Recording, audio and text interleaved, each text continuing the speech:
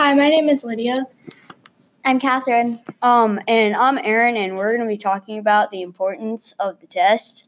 And we just need to, be chill out. And here we go. When you're taking the test, you always need to be positive, and when it gets difficult, just take your time and just try to concentrate on one thing.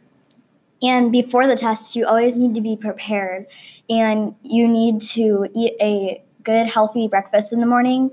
And you also need to be at school every day during the testing. And don't be tardy. Also, before the night before, you need to have a good night's sleep and get your rest so you're not tired in the morning.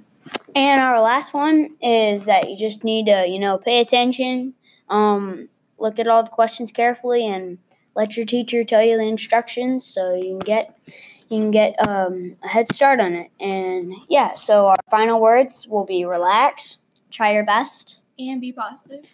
And that's it. Goodbye. Thank you. Bye.